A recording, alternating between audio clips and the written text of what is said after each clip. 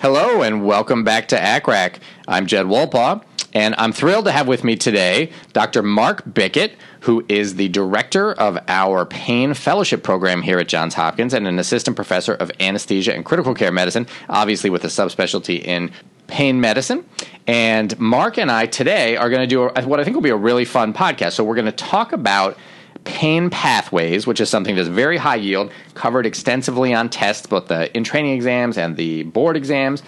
But we're going to do it in an interesting way. Mark came up with some really fun board-style questions. And so the whole thing we're going to do is put some questions out there to the audience. We'll give you a minute to answer them. And then Mark will actually answer them. And we'll go through the correct answer, why it's correct. We'll go through the incorrect answers and what actually we can learn from them. So I think this will both be a great way to learn about pain pathways, but also good practice for how to take and think through multiple choice questions and how to study using multiple choice questions. Because I know a lot of folks out there study using question banks, but you have to do that in the right way if you want it to be high yield. So let's do it. Mark, welcome to the show. Thank you so much for having me today. It's fun to have you. All right. I'm also excited to point out that today's episode will be our monthly episode that will be featured on anesthesiologynews.com.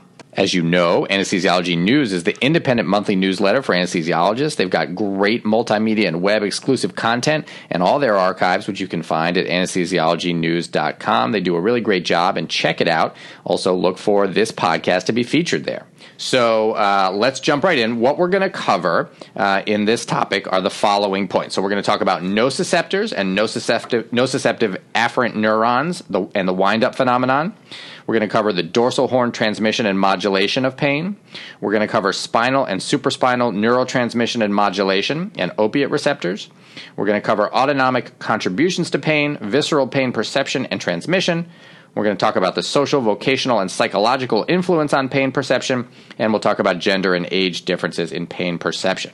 Sound good, Mark? That's a good list. I think we have our work cut out for us today. Let's see how we can do. All right.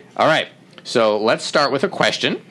And this is the question. So everybody out there, get ready. Here we go. Which of the following types of sensory information is transmitted via type C primary afferent fibers? A, sharp pain. B, burning pain. C, cold. D, sharp pain and burning pain. E, sharp pain, burning pain, and cold. And take a minute and make a commitment. What would you say the answer is? All right, Mark, tell us what the answer is. All right. Well, for those of you who are thinking B, burning pain, you are correct. Nice. Yeah, I know. Tell me why. Well, I think, we're having a lecture on pain pathways, and those of you who chose C, cold, your intuition probably would have told you, well, would we ask a question about pain pathways and have it answer not include pain? That would probably be a good tip-off. But you can't really use that whenever you're out there in the testing world, in the real world. We have type C primary afferent fibers, and I think you may remember from back in the neurology rotation of medical school that these fibers don't have specialized nerve endings.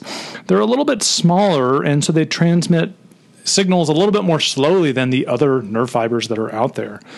So these fibers are typically associated with that burning pain sensation. It's slow to come on, and these are slower type fibers.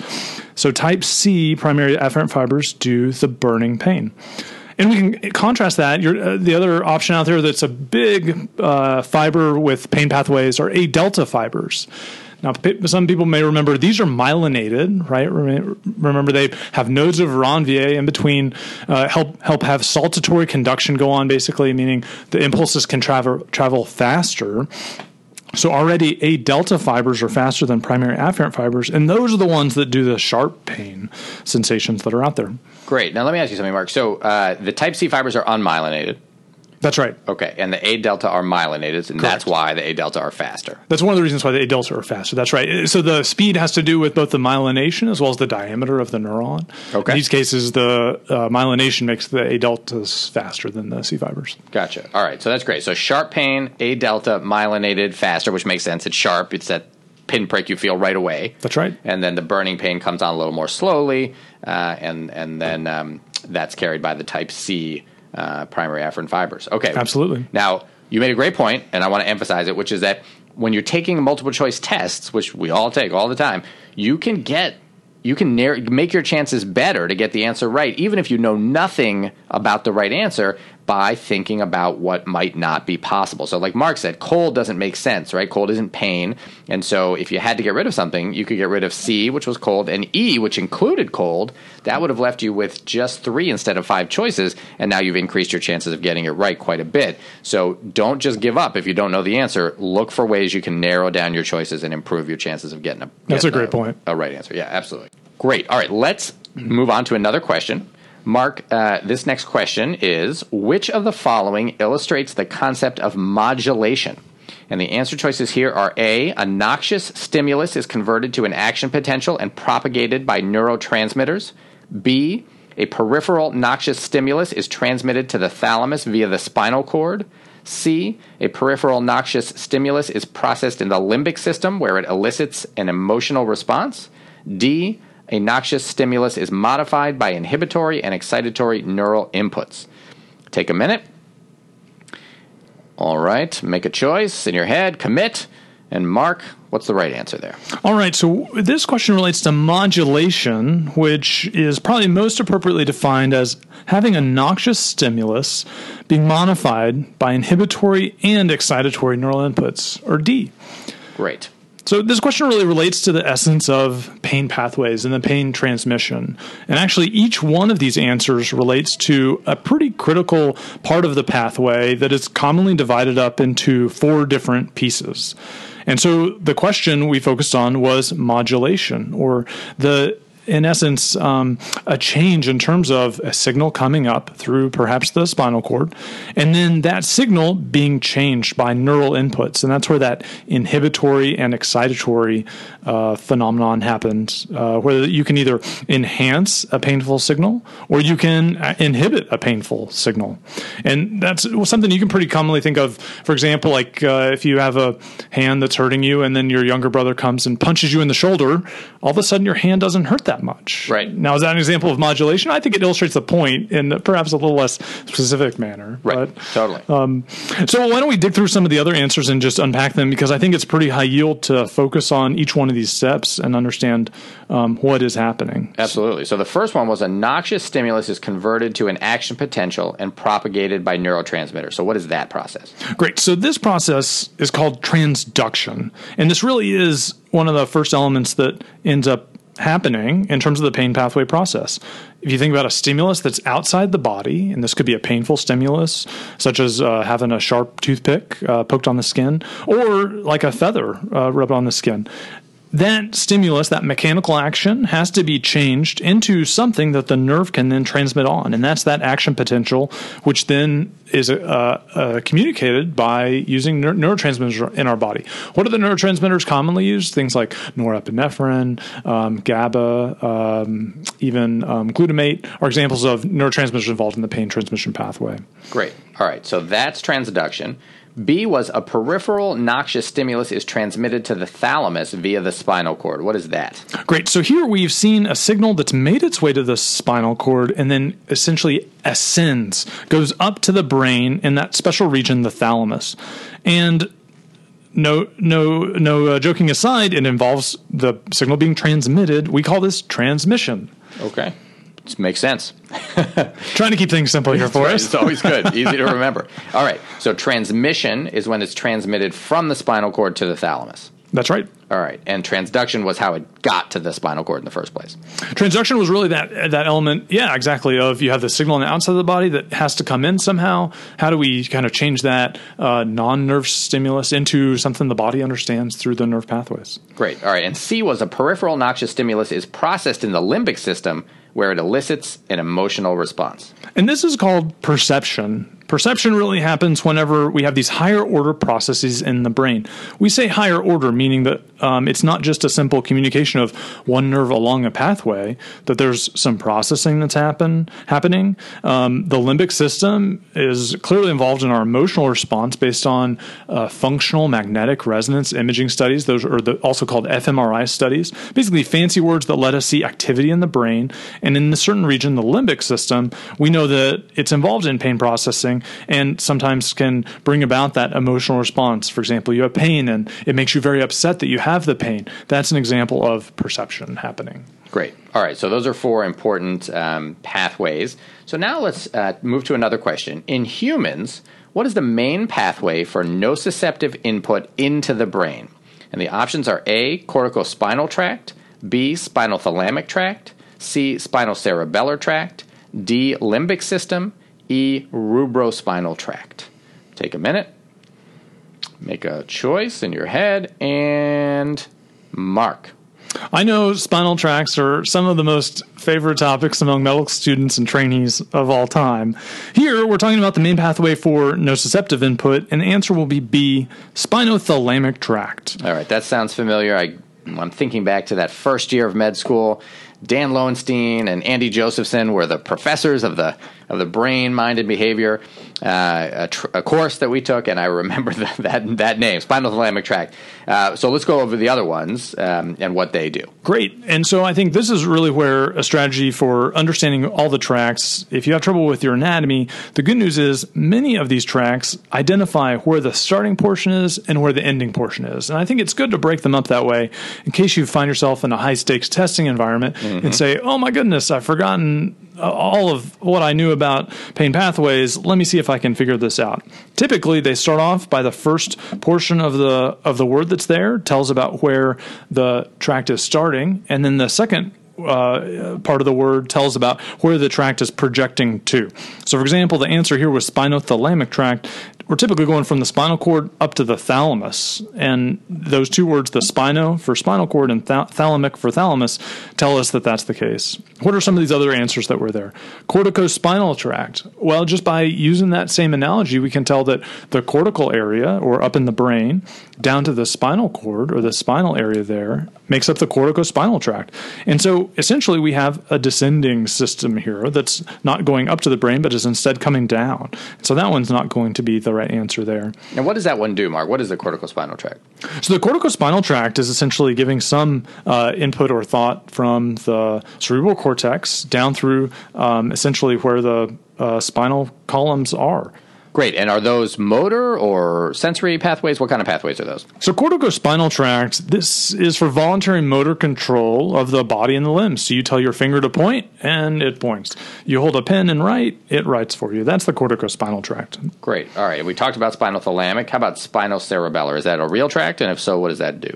Yeah, so the spinocerebellar tract is a real tract, and basically it's taking input up from the spinal cord, then up to the cerebellum. We know the cerebellum is involved in our motor skills and coordination as well as processing that's there. The next answer was limbic system D, and we've already mentioned how the limbic system is involved in the emotional processing. And so most answers that are going to traditionally favor this will involve something about emotional aspects of pain. And if you chose this as the main pathway for nociceptive input, you'd be working a little upstream from where this is, because we know that the spinothalamic tract then does project to the limbic system after this. So you'd be close, but not quite. Okay. And finally, our last one here was the rubrospinal tract. In essence, again, another descending system here. Not one of the descending pain pathways, though, that typically helps to inhibit pain. For that, we think the descending pain pathways largely evolve out of the other areas of the brain, the periaqueductal gray space, or the rostral ventral medial medulla. Those are fancy words for just other portions of the brain where we have inhibitory pain pathways. And Mark, the rubrospinal tract, is that motor or sensory? So this is another motor tract similar to the corticospinal tract that helps with voluntary movement. Great. All right. And then you mentioned those other descending pain pathways, the periaqueductal gray and the rostroventral-medial medulla, in case people hear those and need to know what they are. All right. Let's go to another question. Which of the following is true about the dorsal horn of the spinal cord? A, cells from lamina 1 and 2 project to the hypothalamus. B, neurons of the spinothalamic tract synapse first in lamina 2. C, lamina 2 is found in the thoracic segment of the spinal cord only. D, discharge from lamina 1 decreases as noxious stimulus increases. E, wide dynamic range neurons are located predominantly in lamina 2. Take a minute and make your commitment. And Mark, what's the right answer there?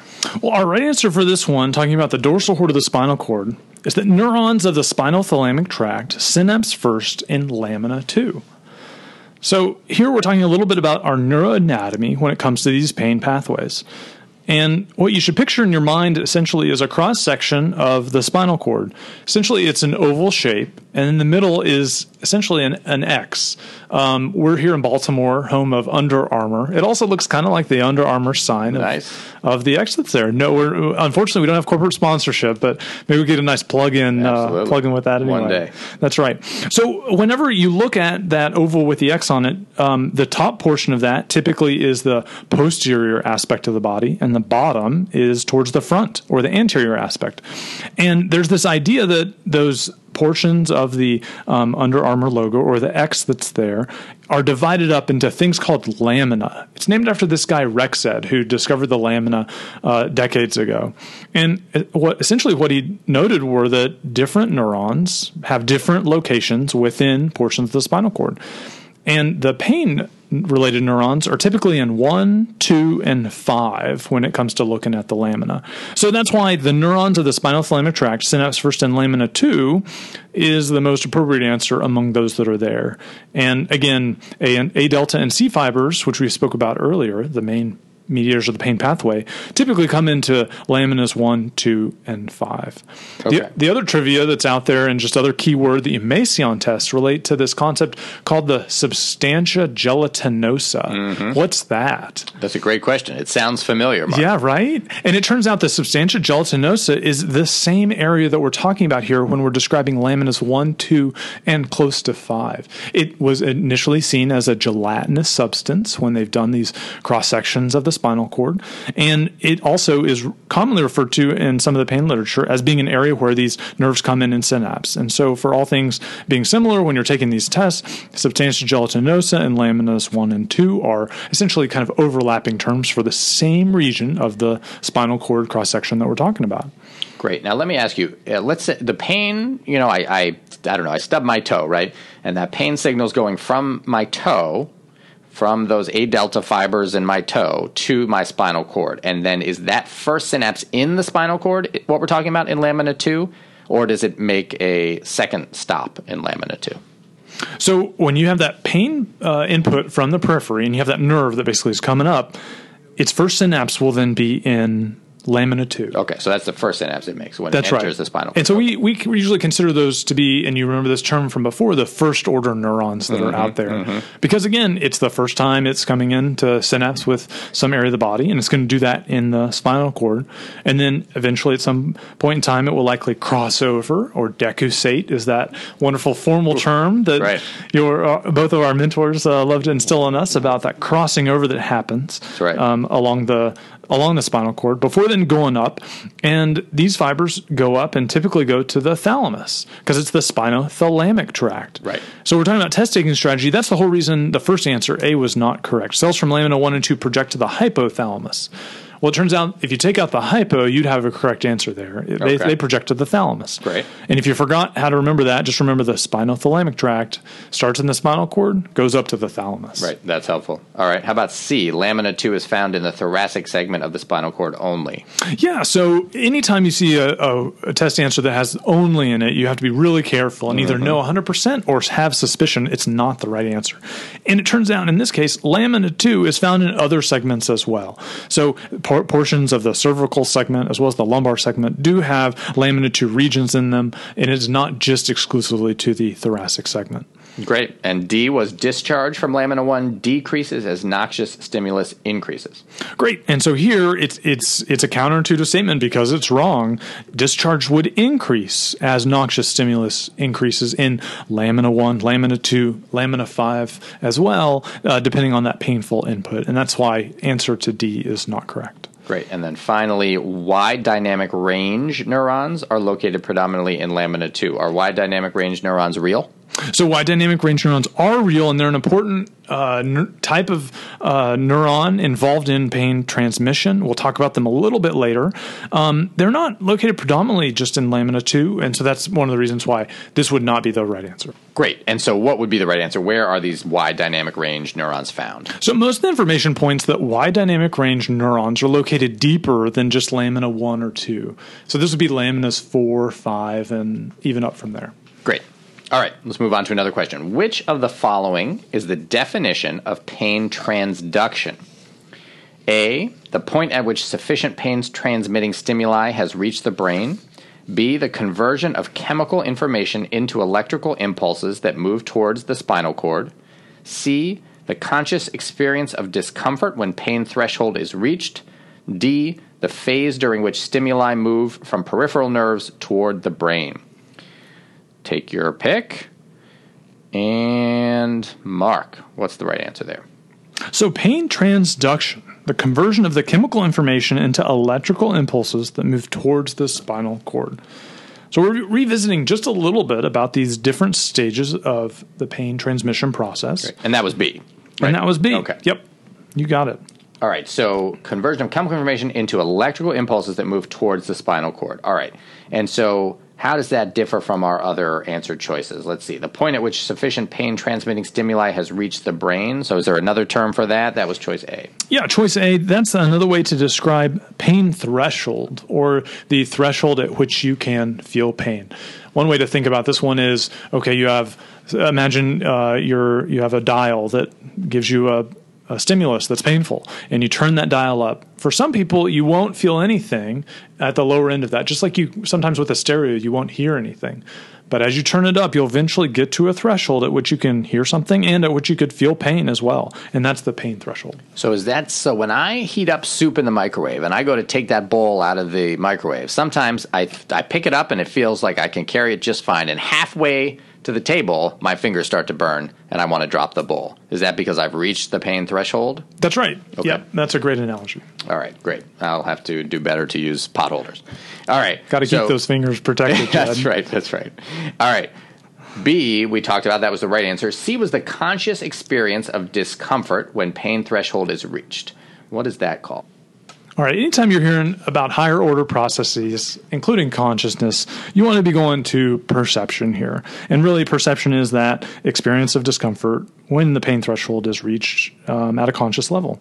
Great. And then D was the phase during which stimuli move from peripheral nerves toward the brain. If you thought this was transmission, you'd be correct, because that is exactly what's described by that. Great. Perfect. All right. Next question. Mark, you are describing neuronal plasticity and spinal modulation to a patient in the pain clinic. Which phenomenon is associated with central sensitization? Is it A, the gate control theory of pain, B, low threshold stimulation, C, A-beta fiber inhibition, D, wind-up, E, depletion of substance P from sensory nerves? Make your choice. And we'll go to Mark for the answer. All right, we've got a lot of good answers to choose from here. And if we're thinking about a phenomenon associated with central sensitization, the answer is going to be D, wind-up. Okay. So tell me about wind-up. What exactly is that? Tell me more. Yeah, what is wind-up? Well, we've had studies in the laboratory setting, and it's been shown also in some human clinical observations as well. You can take a painful stimulus and apply it to, say, an area of your forearm. Say you're going to take a painful pinprick and do that. And you do it once, and you wait a couple seconds. And you do it again. And you do it again. Well, if in a normal circumstance, after you applied that painful stimulus, you would feel the same amount of pain after each exposure to the toothpick. Okay. With wind-up, though, every other time you're introducing the toothpick after that first one, the level of pain is actually going up. And that's essentially a clinical correlate to what we see in a laboratory setting, where we apply a stimulation to a nerve that has been damaged or is in a painful state. And, or I guess perhaps the better word to say would be we have a nociceptor that's activated. And when a wind-up phenomenon happens, essentially we have a stimulation of that nerve. And when these stimulations are coupled together in time and happen one after another, instead of the nerve just firing at the essentially same level, the rate of amplitude that the nerve fires with is increased every time when these are put close together. Okay. And that's the phenomenon known as wind-up, because we're essentially winding up with every extra stimulus. The amount of response to that nerve is going up every time. Got it. And so go ahead. This is observed. Yeah, I think you were going to say, okay, does this relate to central sensitization? That's exactly what I was going to ask. Yeah, that's a wonderful point. And so absolutely, we know in central sensitization, we essentially have an issue with the nerves in terms of how they're processing pain, and they're doing so in a strange way, an aberrant way. And so in addition to seeing individuals who have hyperalgesia or allodynia, both as a basic science phenomena in the laboratory setting, but also in certain patient populations, we'll see this phenomenon of wind-up that happens as a marker of central sensitization. And tell me, what is central sensitization? What's a good definition for that? Yeah, so we essentially say another way to describe central sensitization is where we have nerves that essentially are activated in an aberrant state. They're communicating improperly, and their thresholds with which they normally feel pain or process these signals are altered in a way that leads them to communicating towards the brain and passing on more signals related to pain than they otherwise would.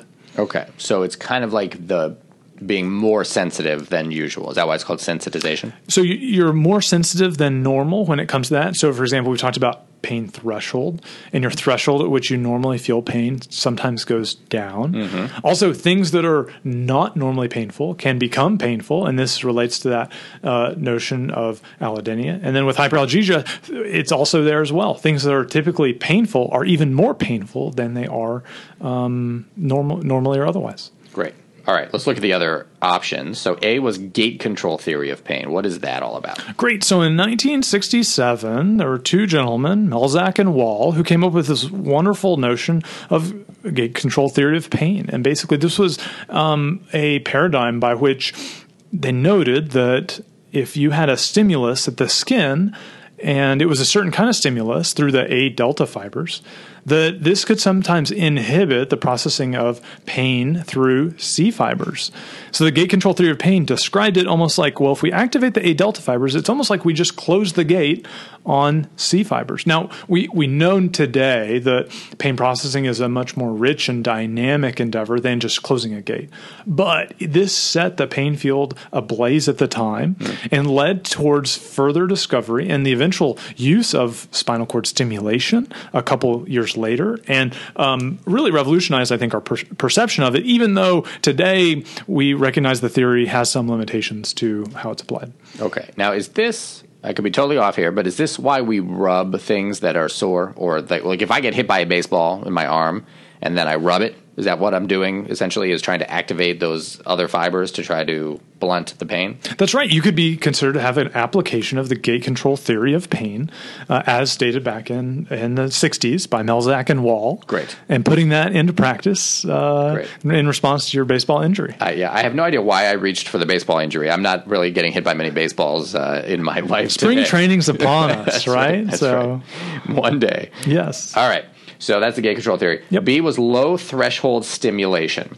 What is that about? So low threshold stimulation, we have some applications in the pain field like transcutaneous electrical nerve stimulation or TENS devices that go on the skin. These essentially provide some stimulation of the skin that acts in a manner somewhat similar to the A delta fibers, but it's just a little different, and provide some low threshold stimulation here. This really doesn't have much to do with central sensitization itself, which is why it's not the right answer. Great. All right. And then C was A beta fiber inhibition. Great. So A beta fiber inhibition, this can happen when you activate the A beta fibers and essentially use them to kind of block the C fibers as it relates to what we just talked about with the gate control theory of pain, but again is not related to aspects of central sensitization. Now, we haven't talked, I don't think, about A beta yet. We talked about the A delta. What do A beta fibers do?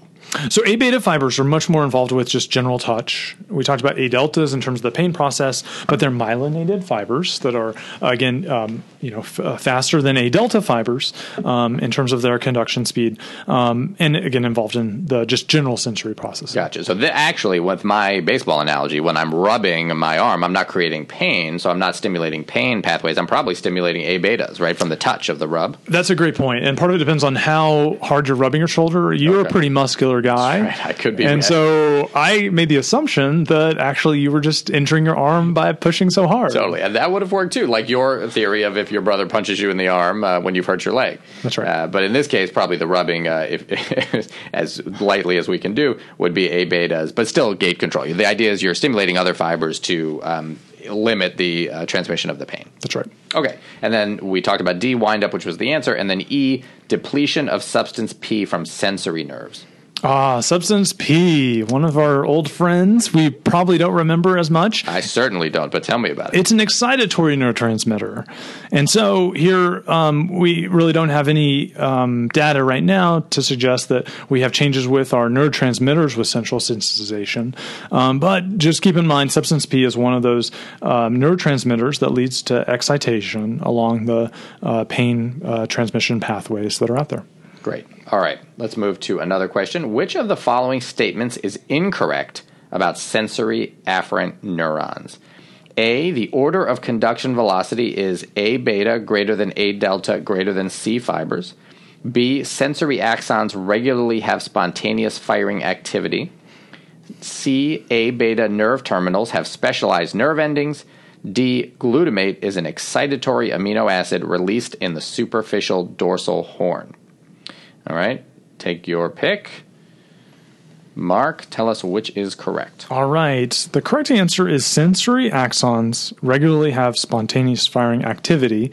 And that is because that's incorrect. Right? That's the confusing thing about this. The marker should be going off left and right. When you hear that word, which of the statements is incorrect, you're going to have 3 that are good or 3 that are correct and 1 that's not. And we're looking for that answer that's a little different than the others. Right. So the one you mentioned, B, sensory axons regularly have spontaneous firing activity, is the only one of these that is not true. That's correct. And so it turns out if you do laboratory-based studies where you take nociceptive neurons, you study them both in a normal state and then in a state in which they're injured, when you check them in their normal state, they don't normally have spontaneous firing activity. They're normally quiet. And that is something that's been shown in different animal models, and we perceive to be true in humans as well. Okay. And so what about when they're injured? Do they then have spontaneous firing? That's right. The spontaneous firing really ticks off right after an injury. In most cases, it will slowly resolve over time. But there are some other cases where it will remain persistent. And so that spontaneous firing activity is a marker of nerve injury. Gotcha. All right. And then how about A? The order of conduction velocity is A beta greater than A delta greater than C fibers. I guess we've covered that. That's the order of speed of those 3. That's right. We mentioned that a couple times. The easy way to remember this one for A beta, A delta, and C is some kind of a quasi mashup of alphabeticalness that's out there where, if you take your A beta and you perceive that to be in order before A delta, that, you just put them right in order and the fastest to slowest right there. Yep. A, B, I guess. If you were filing, something that started with AB would come before something that started with AD, which would come before something that started with C. Very nice. Got it. All right. How about C? A beta nerve terminals have specialized nerve endings. That is true. All right. That is true as well. Specialized nerve endings. What are these things that we're talking about? Yeah, what are they? Well, if we're talking about a lot of different nerves have different differential nerve endings. A beta ones. Do you remember those Merkel's corpuscles or Pacinian? You're really making me reach back. I know, dusting off the memories. That's right. Those are examples of specialized nerve endings that are out there, and those are specific to the A betas as well. And so that's why that one is correct. Okay. And then glutamate is an excitatory amino acid released in the superficial dorsal horn is correct. That's right. Glutamate is another excitatory amino acid. We can do a little quiz right here. What was the other excitatory amino acid we asked about before? Now that I can remember because it was a few minutes ago, not first year of med school, was substance P. Right? Excellent. This test-retest is the best way to increase your knowledge. I'm ready. Sign me up for a pain fellowship. All right, here we go. All right, so excitatory neurotransmitters, we've mentioned glutamate and substance P. Any other big ones people should remember? Besides glutamate and substance P, aspartate is one of the other excitatory neurotransmitters that's out there. And then, of course, if we're talking about the excitatory, you've always got to have that sister cousin, the inhibitory neurotransmitters. Yes, and so what are the inhibitory main neurotransmitters we want people to know about? Yeah, the 2 big ones out there, if you want to keep at the tip of your tongue, are GABA and also glycine. Okay, good. So the 3, excitatory, glutamate, aspartate, and substance P, inhibitory, GABA, and glycine. You got it. Great. All right. Let's move on to another question. To which Rexed laminae in the spinal cord do most nociceptive neurons send signals? A, 1, 2, and 3, B, 1, 2, and 5, C, 3, 4, and 6, D, 7, E, 9. All right, I think we've covered this. So if you were present for the first half of this podcast, or the first half an hour or so, you should get this right. So make your pick. And Mark, what did we say? You're absolutely right. So we're talking about nociceptive neurons. This is going to be to laminae 1, 2, and 5. Great. So B would be correct. All right. You got it. Anything to cover there? I assume the other ones just aren't correct. Did they go up to I guess that final one I said 9, but it was actually 4. Yeah, that's right. There are actually 10 Rexed laminae in total, as originally described, and that we use for the classification now. We've already mentioned about the, substantia gelatinosa being towards the laminae 1 and 2 in that general area. You should know, C fibers, as we've mentioned, come into 1 and 2. The A delta fibers are primarily coming into 2 and 5, but have a little bit of overlap with some other areas too. So that's why typically if we're talking about nociceptive neurons that play an important role with pain processing, we've mainly been focusing on 1, 2, and 5. Okay, great. All right, next question. A patient presents with visceral pelvic pain secondary to radiation therapy for rectal cancer. Which of the following interventions is most likely to relieve this patient's pain? Is it A, a celiac plexus block, B, a lumbar sympathetic block, C, bilateral pudendal nerve block, or D, superior hypogastric plexus block? Take your pick. This, by the way, common to see these kind of questions. They love to ask about these blocks and what you should do, which block you should do. So, Mark, tell us which is the correct one. All right. So in this case, for pelvic pain from rectal cancer, the answer we're looking for here is D, superior hypogastric plexus block. All right. And so why? What is that doing? So we have essentially a bundle of plexus of nerves that sit in front of our vertebral bodies through which some pain pathways go through, in particular for innervation of our abdominal viscera and our rectal viscera. And so the superior hypogastric plexus block really is corresponding to the pain described in this prompt in the rectal area, and also areas that higher in essentially the end portion of the colon. What are some of the other answer options here? A, celiac plexus block. This is a mainstay, and I don't know, probably remember this from your days in residency. I certainly remember hearing about it. I'm not sure I've ever done one. All right. Well, this is particularly important for individuals who have pancreatic cancer, or pancreatic cancer pain, but also can be employed for cancers essentially that go from the distal portion of the stomach all the way to the hepatic flexure of the colon. And if there's cancer that's involved in that territory, typically the innervation is going to go through the celiac plexus, and it's a reasonable consideration if we're trying to help avoid individuals' side effects with opioid medications or trying to relieve pain there. Okay, so we've so far said the superior hypogastric plexus is going to cover anything from the descending colon down through the rectum. Is that right? Essentially from, we believe it goes from the hepatic flexure with the colon then down to the rectum. Okay. And then the celiac plexus is going to be above that. So from the pancreatic, sort of distal stomach through pancreas down through the hepatic flexure. Yep. Great. All right. And then what about a lumbar sympathetic block? That was answer choice B. So lumbar sympathetic block, this block is also in the same region of the body around the lumbar vertebral bodies. But this is typically indicated for individuals who have a different diagnosis other than cancer. In particular, individuals who have sympathetically mediated pain. That could be complex regional pain syndrome, pain that's out there. This could also be for individuals who have pain that's due to vasoconstriction. And what's an example of that? Even peripheral vascular disease could be one of them, but other diseases in which blood vessel tightening is primarily causing ischemic type pain. Okay. And then what about bilateral pudendal nerve block? Certainly for pudendal neuralgia, it's kind of a clear giveaway there. Okay. But this person's pain is not as superficial and isn't clearly lined up with that nerve distribution to suggest that a pudendal nerve block would be helpful. Okay, so the pudendal nerve blocks are going to be for more superficial pain in the pudendal nerve distribution. And remind me, what is the pudendal nerve distribution?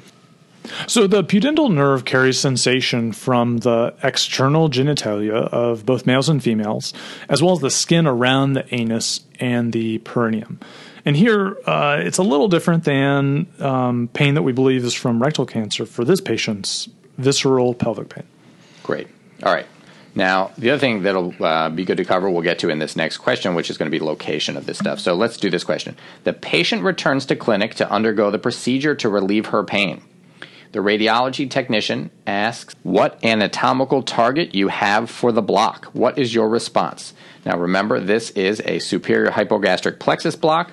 And what is the anatomical target? Is it A, L2, B, L3, C, L4, D, L5, or E, the sacral hiatus? What do you think? Mark, let us know. What's the answer? All right. The right answer here is D, L5, corresponding to the fifth lumbar vertebral body. We're talking about, again, a superior hypogastric plexus block, and this bundle of nerves, which is also called that plexus, sits right in front of the lumbar vertebral body on the anterior surface. Now, we typically approach it from the back side of the patient or the posterior side, and then have some needles that come in, either from one side or both sides, depending on the approach, right in front of the L5 vertebral body that's there. Great. All right. So that, and you're doing this obviously under fluoro, right? So you're actually counting to figure out where That's you right. are. You probably want some type of radiologic guidance. Fluoroscopy is very common. You can also do this under CT guided approaches as well. All right. And so the superior hypogastric plexus, L5 is your landmark. Now, are there, you mentioned L2, L3, and L4, and the sacral hiatus. Are those landmarks for other blocks, or are those just false choices? So those certainly can correspond to other targets depending on what type of block and the approach that you're taking. The question just before this had alluded to other answer possibilities like lumbar sympathetic block. And for that one, if you can only choose one level to do a lumbar sympathetic block, I think most practitioners would select the third lumbar vertebral body, or L3. The lumbar sympathetic chain lies on just to the lateral side on both sides of L3. And so if you're needing to provide a lumbar sympathetic block for complex regional pain syndrome of someone's right leg, you would go to the right side of the L3 vertebral body. Now, you also see some individuals who have trained in years past who may do the inferior portion of L2 and superior portion of L4, but in general, if you can only choose one, L3 is a good one to choose from. Okay. How about the celiac plexus block? So for the celiac plexus block, you'd have to go up just a little bit, and you can kind of think in your mind, well, we started with the superior hypogastric plexus, and we marched up just a little bit on the lumbar vertebral bodies to L3 for the lumbar sympathetic block. Mm-hmm. Well, we'd go up two more levels to get to the area where we typically go for our celiac plexus blocks, and that would be around L1, or the first lumbar vertebral body. Great. All right. And then the last answer choice on this current question was sacral hiatus. What do we think? What is that related to? When do we look for the sacral hiatus? Well, that's a great question. So the sacral hiatus we typically will use during caudal epidural injections. These can be done both in the pediatric world, in particular for kids coming in for surgery, also in the adult world. If we have individuals who have epidural adhesions, and we need to do a lysis of adhesions, we can do an approach through the sacral hiatus. We can also just give a caudal epidural steroid injection, which isn't as popular in terms of an injection choice these days if we're able to do either an interlaminar or transforaminal approach. Great. All right. And then the other question, Mark, is sometimes questions in training exams or on boards will ask something like, you were performing a celiac plexus block, or they might even take it a step further and say you're performing a block for a patient with pancreatic cancer-related pain, which would therefore be a celiac plexus block. And which of the following is a potential complication or something like that. So I'm guessing since you're going in the lumbar spinal area, that you may, if you were in the wrong, you missed, you made a mistake, you could end up hitting the aorta, so you could have intravascular injection or bleeding from that. If you're depending on what you're injecting in there, if it went intravascular, you could probably get seizures. Are there other complications you normally think of as when you're consenting a patient for one of these that you say, hey, these are the risks here? Yeah, you bring up a really great point, and it's really pertinent to the care of our patients. So you've mentioned a couple already. One is the aorta that is there, and if it's overriding, in particular, as we're coming in with the needle, you can get a bright red flash of blood that's coming back. There are some techniques where actually there's a transaortic approach that's been described where you actually go through and through the thick muscle wall. I know my eyes are getting big as well, thinking about applying that to a number of patients, but certainly not in every case are we trying to actually do that. And certainly if you do get some blood in terms of a return on the other side, you would not necessarily have it as brisk, and that certainly could come from the vena cava that's there as well. As we think about our anatomy in that region, we could probably start at our top and work our way down. So if we think about the L1 region and we're doing a celiac plexus block, what else is around that L1 space? Well, that commonly corresponds to where individuals' diaphragms are located. And so while it's not common for us to see a pneumothorax as a result of the celiac plexus block, we certainly could have some involvement with the needle passing through the areas around the diaphragm. And depending on how flanked your needles are or how narrow the patient is, the kidneys are also in that area as well. Okay. Now, do we typically see kidney injury after these blocks? No. But if you're trying to trace out, a path and they present a CT scan to you and say, okay, on the path of this needle, what will pass through here? And you see, heterogeneous mass that's over to the side on both sides, and the needle's going through it. Certainly, the kidney is close in that territory, and something we try to avoid if we're able to. As we work down, we are concerned about the diaphragm is a little bit less. And in particular with the lumbar sympathetic blocks, typically it's still the vascular structures that are common to the celiac plexus block. Okay. Finally, once we come down even more with the hypogastric plexus blocks, what you'll see on some of the fluoroscopy screens, what gets in our way a little bit, can be the iliac crests. And these can just be humps of the bone that we end up having to tilt the x-ray machine to then get around. And that's more of an issue as opposed to going too far anterior and then getting into someone's colon or rectum area, right. which could be there as well. Great. All right. That's really helpful. Let's move to our last question. Which of the following is true regarding pain and age? A, pain threshold increases as age increases. B, pain tolerance increases as age increases. C, different regions of the body, for example, the head and foot, demonstrate similar changes in pain thresholds due to age. D, different pain modalities, for example, heat and pressure, demonstrate similar changes in pain tolerance in older adults. So we're looking for which of the following is true. Take your pick. And Mark, let us know. Well, it's clear that pain changes as we age, and in particular as you go through life. And the correct answer here is A, pain thresholds increase as age increases. And we should probably unpack the difference between pain threshold and pain tolerance. And I think that's one of the reasons why this is a really high-yield question to those people out there who may have their ABA board examinations that are coming up, or just for general knowledge as well. So what's pain threshold, and how's that different than pain tolerance? Well, pain threshold, right? You're sitting there listening to the radio. You need to turn it up a little bit because you say, I can't hear that until you get to the threshold that the sound actually is perceptible by your ears. It's the same way with pain. You can have a painful stimulus, and it needs to grow in intensity until it gets to a level at which you can recognize it as pain and perceive it to be pain. And that's what pain threshold is. So does pain threshold increase as age increases? Yes, it does. So if you are someone in your 20s or 30s and otherwise healthy, and we compare you to somebody who is in their 60s or 70s and otherwise healthy as well, which person is going to be able to sense pain at a lower level? Well, you'd be correct if your intuition told you it would be the younger person who would be more sensitive to pain in terms of experiencing pain at a lower amount. Gotcha. So this would be why my daughters won't get in the bathtub even when it feels totally warm and not hot to me. That could be a great example there. And certainly as children age, we have a number of changes that happen there. But they can be particularly sensitive and feel that some stimulation is actually discomforting or painful when you as an adult or even your grandparent would not even be able to feel a sensation or that something is different. Gotcha. And so that difference there is called pain threshold. And at the lower stimulation that you can feel something, we say that you have a lower pain threshold, right? And as your threshold goes up, you need more and more of that stimulation to then feel something. So again, some stimulation that you could feel, perhaps your grandparent could not, because they have a higher pain threshold. Okay. And then how's that difference from pain tolerance? Pain tolerance, right? So think about people, there's a version of the ice bucket challenge out there. It's not where you pour ice water on your head. It's where you shove your hand into an ice bucket and see how long you can last. Okay. This is actually an experimental way that we sometimes induce pain in the laboratory setting, right? Remind me not to go to your lab. There we go. I think we're going to pay a trip or a visit right after this, right? No, not quite. But by putting your hand in that ice bucket, you're essentially testing your tolerance for how long you can sustain a stimulus that is painful.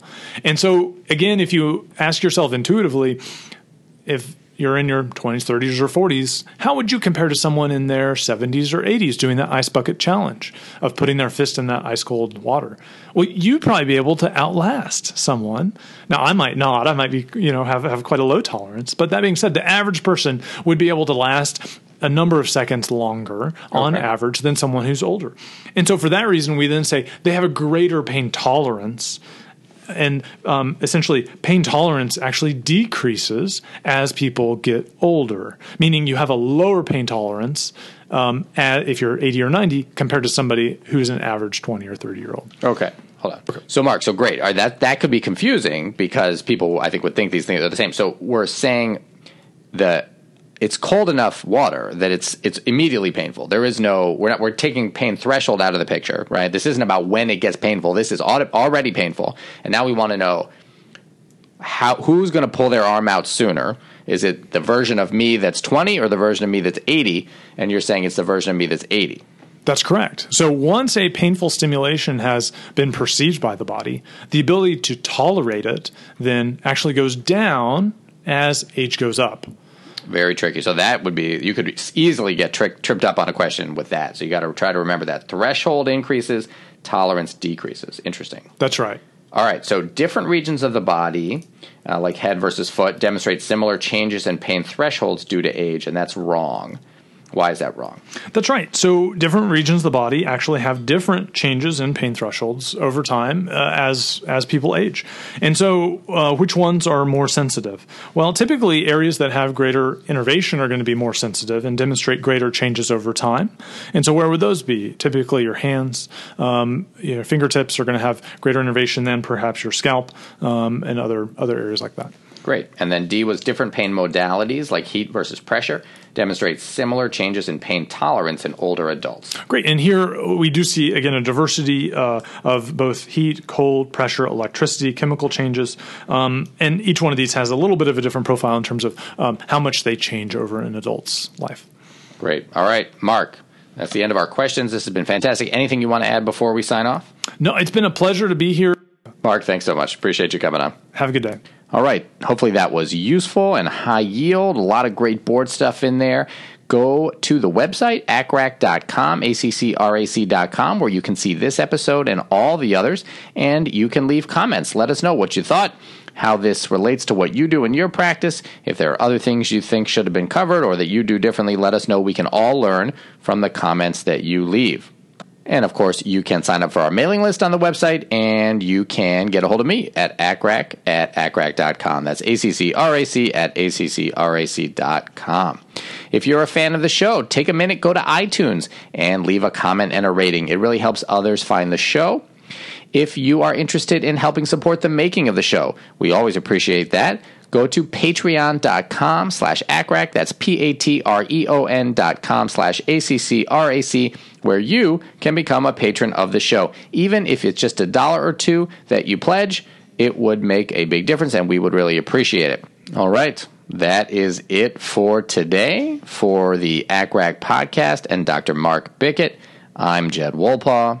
Remember, what you're doing out there every day is really important and valued.